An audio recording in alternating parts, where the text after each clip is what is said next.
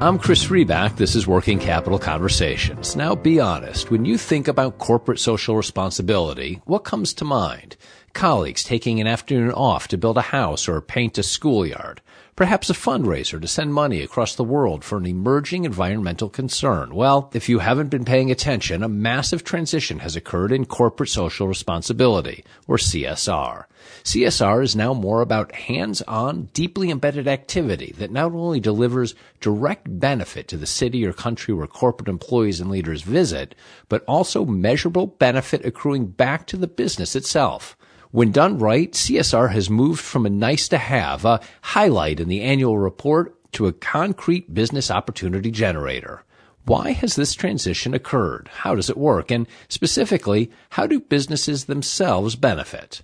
One person to ask is a fellow who helps companies do it every day. Paul Benson is Senior Corporate Partnerships Development Manager at Voluntary Service Overseas.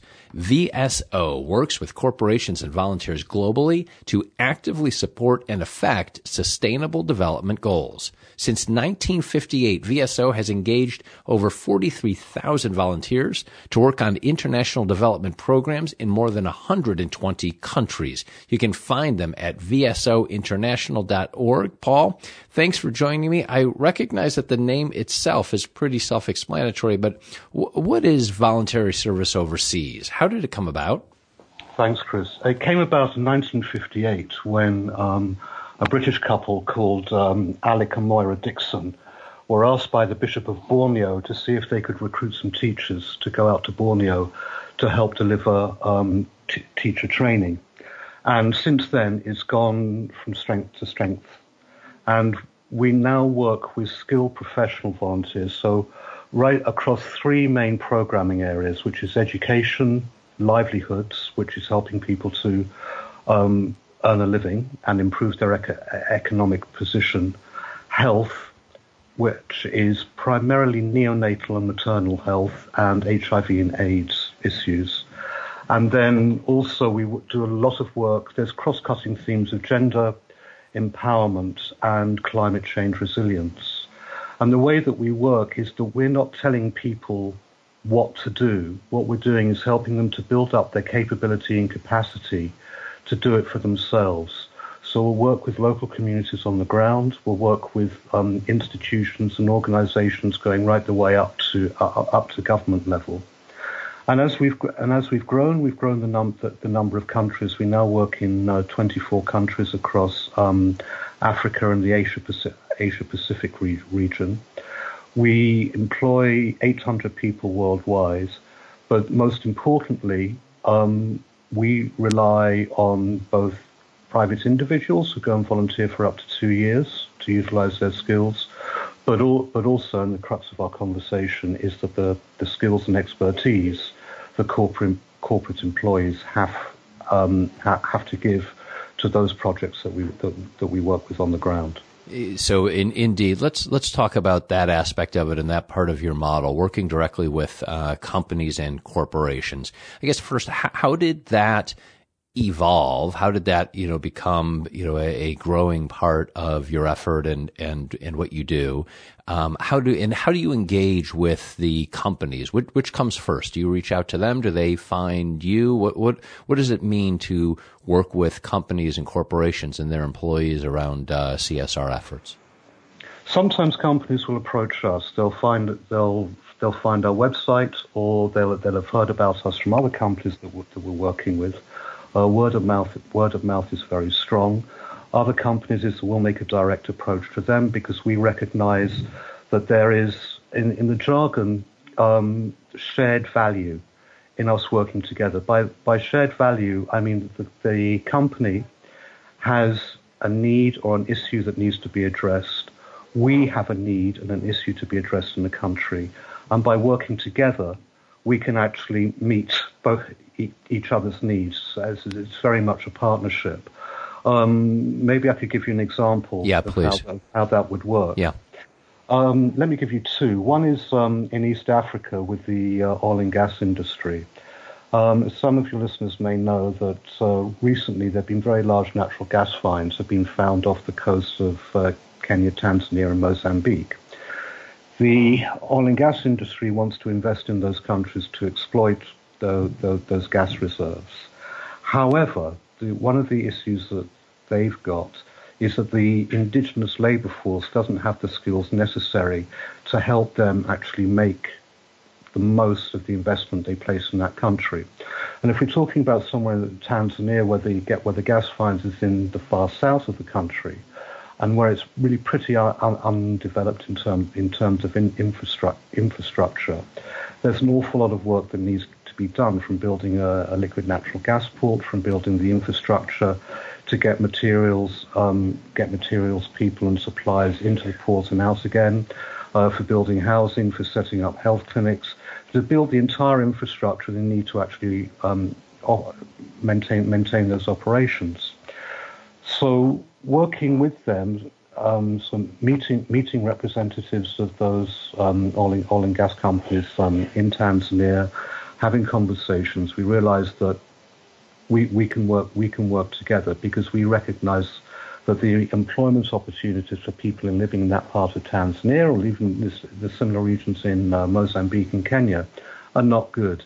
It's either subsistence agriculture, or it means migrating to Dar es Salaam or to other large towns, which means the community dies. So what we've done with the company, because there's a huge mismatch, there is a network of training, vocational and education institutions within Tanzania which tries to deliver vocational skills to the people. So we've been working with the oil and gas companies, the international investors, to devise a curriculum that is going to actually meet the needs of that company in establishing the infrastructure that's needed by Tanzania, Mozambique or Kenya to actually exploit those gas reserves, and that can also, going to provide income and revenue to Tanzania. And we work with some, we're working with Shell, we work with ExxonMobil, and it is successful. And the sort of skills that people are learning, we need welders, we need electricians, we need people who can actually lay tarmac for roads. We need people who are skilled at construction. We also need to look at the agriculture in the region, because that's where the food supply is going to come from. So this investment by the oil and gas industry is going to have a ripple effect outwards. It's going to have a ripple effect on the development of skills. It's going to have a ripple effect on the development of businesses that can actually supply these companies. It's going to have a ripple effect on developing the agriculture. So it's an excellent example, and two questions jump to mind off of it. So one is, am I interpreting this right? It almost becomes a business development effort for the corporations. And in my second question, and please, attack them both if you can. And please don't take this the wrong way, but a company like Shell, why does Shell need this type of help, right? A multinational, they're everywhere around the globe. Business development in Tanzania, developing resources, training, new types of employees, skilled labor, skills in those types of countries. Why do they need help with that? Because they know about those issues in the abstract. They don't know about the practicalities. They don't know about Tanzania. They don't know about the conditions in those in the particular region of Lindi in southern Tanzania. We've been working there for a while across Tanzania. I think we've been there for 20, 25 years. We know the country very, very well. We've also got the organizational contacts. We've got, if you like, the local expertise that Shell doesn't have. Also, we can explain to Shell why it's really important to work from the ground up, rather than sort of coming in and working in a top-down way. These business development models, which is a pretty good way of describing it, work effectively when the local communities are engaged. When they can actually see the opportunities, they're going to have ideas as well. They're going to be able to have a significant input. That connection with the country, that understanding of the country and of the communities, Shell doesn't necessarily have. Yeah. But that's what they're getting from us. Also, we understand the best way, because we've been working in education in Tanzania for a long time. We understand the best way of delivering the curriculum that Shell needs, or similarly situated country. So we've got joint expertise. I mean, we don't know exactly what the skills are that an oil and gas company needs to exploit liquid natural gas reserves, in the Indian Ocean. And that's what we get from Shell. But then Shell doesn't know how to deliver or how to work with those communities so they can get the best out of the communities and get the skills that they need. It's almost like an HR R&D effort that you've invested, years into, and it's not the full range of HR, of human resources, from education to employment needs to the resources and realities on the ground organizationally. That I hear you. A company like Shell does know about how to extract liquid natural gas and that sort of thing from the ground or from the oceans. But you've spent the time in these communities and with the people, and that's is it a fair characterization? Almost a human resources R&D effort that Shell gets to access. It's certainly an R&D resource that they get to access. It's country knowledge, it's political and institutional knowledge. Yeah. It's really we know the country intimately. We know how to deliver these programs. We've been doing it for 60 years. And that's the expertise that they're giving. If I could sort of put another slant on HR or learning and development. Yeah, learning and development, yes, please. There's a very real benefit to the companies through the learning and development and training we're able to give the corporate employees. It's not just a question of sending over some people, they'll work on the ground for a month, maybe sometimes up to 3 months. Then they go back and that's the end of it. We need people to actually really engage with the issue, with the communities and the environment that they're in. We need them to actually develop their skills, their business skills and their personal skills while they're in country. We need them to exhibit changed behaviors from between the time they arrive in country to at the time they leave. And this way, what we're actually giving back to the companies, again, is going back to this idea of shared value. We're giving companies people with a hugely developed range of skills and behaviors that they wouldn't otherwise have had just sort of attending conferences and workshops and other sort of forms of training, in a rather dreary motel off some slip road off a motorway in the outer fringes of a local metropolis. Yes. They're going to have to develop self-reliance. They're going to have to develop analytical skills. They're going to have to develop a whole range of leadership competencies. And that's a big part of what we do. We do extensive training before people leave. We do extensive training and induction when people arrive in country, so that they understand the social and the socio-economic background to the issues that they're working on. We work on the security issues, health, medical, visas, accommodation. What to do, when to do it, what not to do, and when not to do it.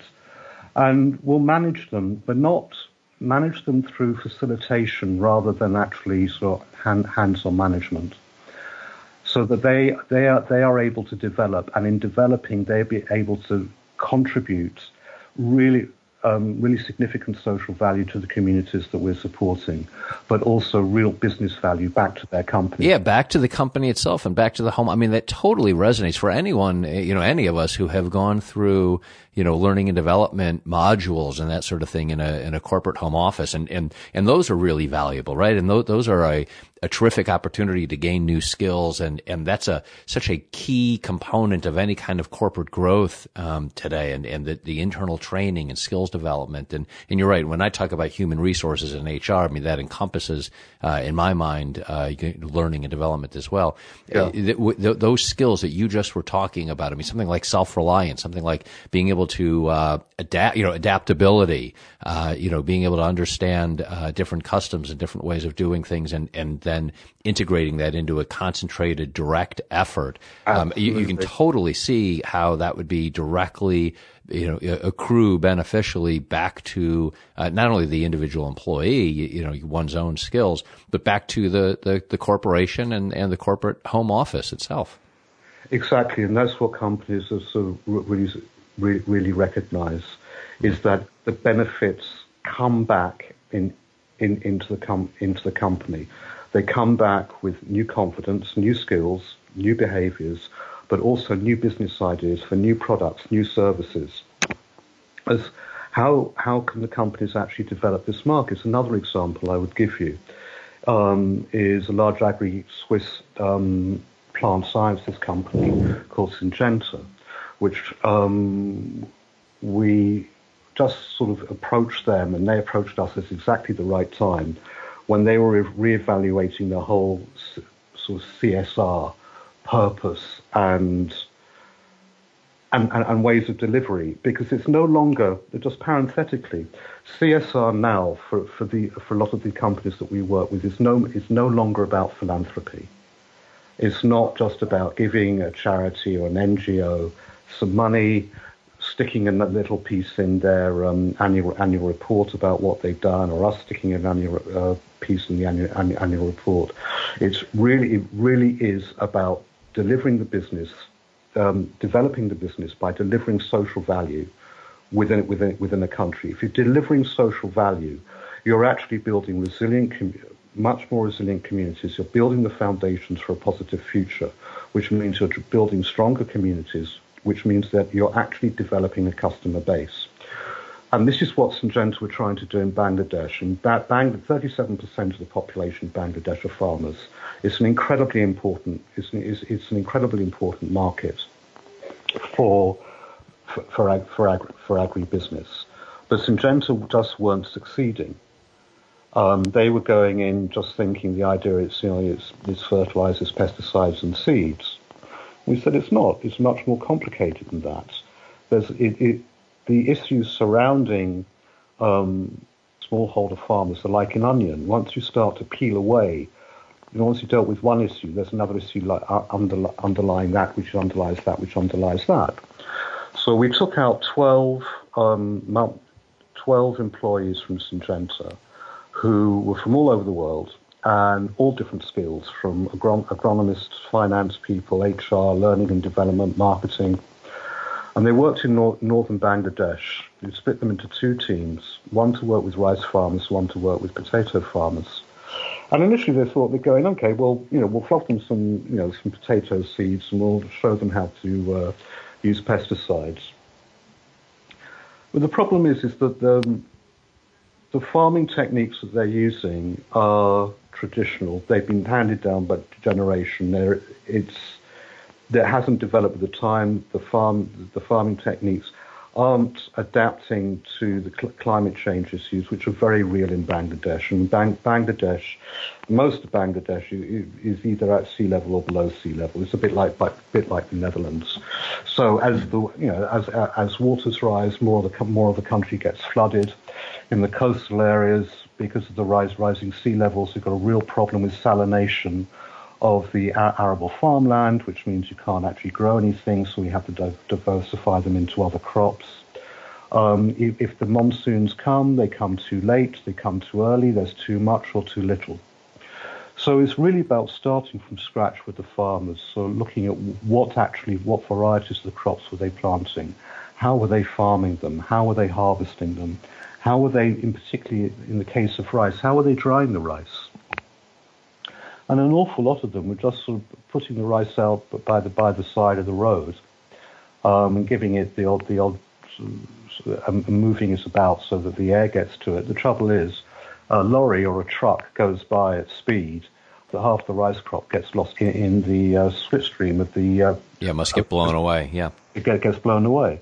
Same with potatoes, and they're growing potatoes, but when they're storing them, they're not storing them correctly. So it's not because they haven't got the expertise. It's not because they're stupid. It's because they don't know how to. But if you can store the potatoes correctly, it'll last longer. They'll also have seed crop. So we started to work with them at the beginning with these very, very simple techniques. And then what we started to do was actually to show with Syngenta, work with farmers on getting them into proper value chains so that they could get a better price for their crops, not just to sell at the market down the road. And also, if we can show them how to develop bargaining power by forming cooperatives, they can avoid a lot of the middlemen, because then what you'll find is that you can have these value chains can be incredibly long with loads of middlemen, and the price differential between the price that the farmer actually gets for his crop and the price that it actually ends up with the end user is hundreds of percent. But if we can give them the bargaining power, and this is right where some of the business expertise the Syngenta people comes in, is to show them how they can form, one, cooperatives to development bargaining power, two, to develop farmer centres, which can be used as a focus for the learning, for the agricultural learning, that can be cascaded in and around the community. We're increasing incomes, we're increasing sustainability, we're building those stronger communities. Now, of course, that has some unintended consequences. I mean, one of the things is because there's an increase in the crop yield, is they need to have more labour to help them harvest the crop, which means the farmers will employ their families, which will often mean children. So if the children are actually being used as to harvest crops and also to plant more crops, they're not going to school. If they're not going to school, they're not getting the education. And if they're not getting an education, it's particularly important with girls. We know that if girls go to school, they get an education, they get married later, they have children later, they have fewer children, and they actually become much more entrepreneurial, and they have better health. And that chain of improvement for the girls was actually being hindered by the success of the farming. So then in the next cohorts of volunteers that we sent out, that was an issue we had to address. But this program, if we just look at it quantitatively in the numbers, I mean, we've worked with now 10,000. We've been doing this for just coming to the end of the second year with Syngenta. We sent out 48 people with Syngenta to work in northern Bangladesh. We worked with 10,000 farmers, and incomes increased by 40%. And that's a conservative estimate. I mean, some of the actual numbers are so high that we've sent it all back to be reevaluated, because we can't actually believe what the results are. But the mean is a 40% increase in income for the farmers. It's an incredible web, and I mean, you talk about value chains, you talk about chains, but you really make it clear. I mean, you're connecting, and one wouldn't, aside from the story that you just told, one wouldn't immediately connect. What's the benefits of properly drying and storing rice on the side of the road in Bangladesh? How does that connect with the educational and ultimately entrepreneurial opportunities for girls in that country? And that you would say, well, come on, Benson, there's no way to connect those, and you're really describing a web in a connectivity chain and a value chain, from rice through the development of business networks that you just described, and then what that can mean to freeing up children, and particularly girls, I guess, is part of what you're saying, on the labor front. Tell me, I want to understand as well, for the corporations and particularly for the employees, who does this? What types of employees? How would you characterize them? And how much of this is generational? We hear a lot about millennials and younger generations and their, I think positively worldviews and how they understand, at least, we hear a lot about this here in the U.S. It may be a greater connectivity in their worldviews, but describe for me what type of employee does this? It depends on the company, as it will, and it goes right across the company.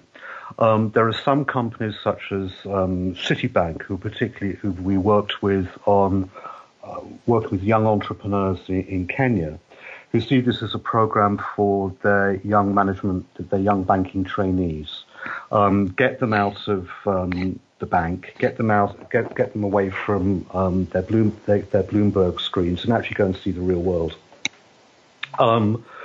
So that's actually, yes, that is definitely the millennial cohort that you've described. But that, if you look at other companies, some consultancies and companies, they're looking at these programs as a gateway to promotion. If you want to be promoted, if you want to be considered for partnership or for promotion, you've got to go on these assignments because they're going to stretch you. We're really going to see what you're made of. You're going to be living in remote areas. You're going to be living, you're not going to be able to use your smartphone. You're going to have very intermittent connectivity. There will be power cuts. And you are actually going to go shopping for your food in a local market rather than some nice air-conditioned supermarket that you're used to. Also, companies are looking to their older employees who are coming up for retirement. It's saying that we've got this huge body of knowledge and expertise that's about to leave the company.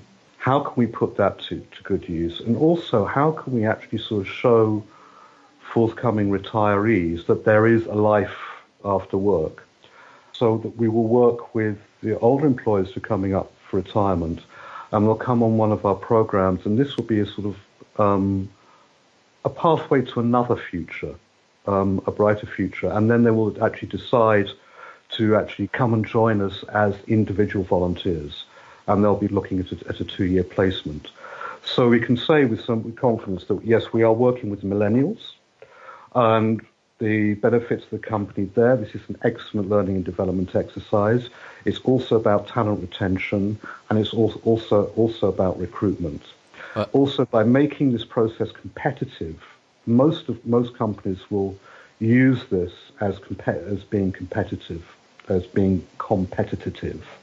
So it gives it value, and within the company, and people will all apply. That's why, if you like, for the middle management cohorts, it's used as a route to selection for promotion, and then for the older employees who are coming up for retirement, it's actually the company sort of demonstrating its commitment to its employees, but also showing those employees, as I say, that there is a bright future after retirement. Retirement is not the end. So we'll put a package together depending on the company and what the company wants. The learning and development package that we put together is depending on those cohorts. But then, if we look at the Syngenta cohorts or we look at the Accenture cohorts, they're going to be different ages, different skills, and different countries as well. Yeah, it's fascinating how it cuts across generations the way you've just described. It's also, frankly, inspiring. I mean, I think not only on the young side, but also finding the opportunities, for folks who have spent time and years, if not decades, in an organization and accruing knowledge and really understanding and maybe looking for their next thing. And this really, would open up a window and a visibility into opportunities that I would think, may not have even crossed people's minds, or maybe kind of crossed people's minds as they, watch a television program or read a book or fulfill some type of interest of theirs. But they might, think, well, this could, nothing realistic is ever going to come available for me. I can never actually do that. Boy, it'd be a dream. It'd be a lot of fun, but how could I, I could never actually do that. And it's very clear based on what you're saying, how you can, help turn that into a reality. Yeah. I think I know the answer to this, because it what you described does sound very, very compelling. And I'm probably a little bit biased because, I'm interested in what you do and in this type of activity. But, how hard is the sell? When you talk with employees and companies, you really are asking them to give up time. You're asking them to leave their potentially their families or their environments for weeks at a time. You really stuck a dagger in my heart there by saying that my smartphone might not work all the time. I mean, I started to gasp. I'm losing oxygen with that, Paul. So we might have to negotiate on the smartphone thing. And I'm kidding, of course. But how hard do you find the sell? The important thing is then when we're doing the sell is to show, first of all, that there is shared value. Secondly, to show that there is a real business benefit. As I say, this isn't philanthropy. This is actually driving the business. It definitely goes to learning and development for the company, but also importantly is the impact they're going to have on the ground. And the key to this is impacts. And people here get a bit tired of me bashing on about impact, but it's incredibly important it has a demonstrable quantitative and qualitative impact for the communities we work with on the ground. It's incredibly important that it has an impact going back for the companies. And we've got the case studies that we can show of how we're working with our existing partners. Most companies get it, particularly if they're working in emerging markets. It's more difficult to sell if a company is working either just solely domestically or just solely in the European market, or even the North American market when it comes to that, when they're not being challenged by the facts on the ground. But the companies that actually recognize that, for example, in Africa, there's huge entrepreneurial activity. There's incredible potential to develop the people. Companies recognize this, and they've been doing, and they're starting to do it for themselves. So if you talk about HSBC, HSBC does it for itself. Procter and Gamble, Colgate-Palmolive, Johnson & Johnson, IBM has a very big program. And this has a sort of ripple effect, and companies start to think, well, maybe this is something that we should start to think about because our competitors are doing this. And that way we have some advantage. But yes, it is a very big ask. We're going to a company saying, hey, we want your assets, maybe 12 to 15 at a time. We want them for up to 3 months to go and work in remote parts of a developing country, and we want you to pay us for that privilege of us for us to use your assets. So yes, but then when we start to show the shared value, when we start to show how it drives the business, when we start to show the learning and development opportunities and outcomes, companies that are thinking laterally and are thinking ahead get it. It's not something they're going to snap up straight away. It's definitely something that they're going to go away and think about, that they've got to test internally. And actually, the most resistance that we get, not so much. I mean, I can get, the board to agree. And they say, yes, we're going to do this. We'll sign the contract. We'll pay you the money. We'll issue the edict that people are going to do this. But then it's the line managers. They're going to say, well, hang on a minute. You're going to take 2 people off my team. They're going to be out for 3 months. I don't know where they're going. I've got to restructure my team. It's going to affect all of my KPIs, my targets, and my business. Then I've got to reintegrate these people who've been out in the back of beyond for however long. I've got to reintegrate them back into the team. Then they've got to get up to speed. And that's where we work with the company to actually sort of show the benefits, to show how we actually bring the line manager into the process, because we work with the line manager in setting the learning and development goals for his or her employees who are going to go in country. So he or she is part of that process, so they can actually see the benefit that is going to come back into the company. Yeah, well, but no, it's not the easiest of sales. We have some very interesting conversations with companies, but because companies are more and more recognizing that they have a role to play in international development, it's no longer enough just to go to a country, scoop stuff out of the ground and clear off. It's no longer good enough to sort of go and sell product A, B, or C into a country and to work with a country at arm's length, is because that ultimately that business will fail. The future of a company working in emerging markets is actually bound up with the future of those communities, and is bound up with the future of the economic, educational, health prospects. And so, talk to me quickly about this the international development and the very points that you're making. How does this work align with and fit with the UN's sustainability goals? The UN Sustainability Development Goals, which came out a couple of years ago, and there's 17 of them covering everything from an end to poverty, clean water, child health, to working in partnership, are absolutely critical for most companies, for the companies that engage with this.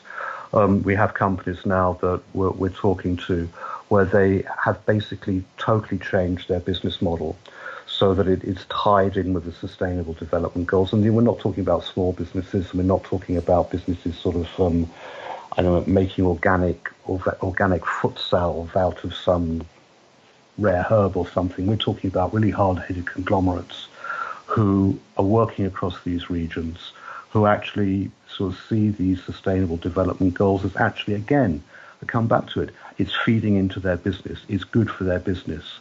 This isn't just, it is no longer a nice thing to do. It actually has a real business imperative. If you can end poverty in a country, and when we're talking about poverty, I mean, we're talking people living on less than €1 a day, less than $1 a day. That is real abject poverty. And poverty is not going to be good. Poverty is not good for business. You've got no market. But if you can work with organizations like VSO and actually increase the incomes and increase the life chances, increase the educational opportunities, increasing the health outcomes of people, companies are going to be able to develop a market, and it's going to be good for their business, and it's going to be good for their stakeholders. And it's going to be able to deliver not just a financial return on investment. It'll actually deliver real, what we call a social return on investment, and deliver real social value. That again is going to attract, if you want to call them millennials or Generation Z or whatever whatever we're calling younger people these days. You need to do it, and if you want to have a successful business and a dynamic business, you need to work within those Sustainable Development Goals, because ultimately your business will fail. And Paul, just to close out, what's the punchline? If a company is interested in these efforts, they've heard what you are discussing, what should they do to take the next step? They can get in touch with me either through our website, www.vsointernational.org, where there is a whole little microsite all about our corporate programs, and they'll also benefit from being able to see a photograph of me. Alternatively, you can contact me directly at paul.benson@vsoint.org, and I can send them all the information that they need. Paul Benson, Senior Corporate Partnerships Development Manager at VSO, Voluntary Service Overseas. Thank you so much for your time. I really appreciate it. A fascinating effort and partnerships that you guys make with companies all over the world. I'm Chris Riback. This is Working Capital Conversations.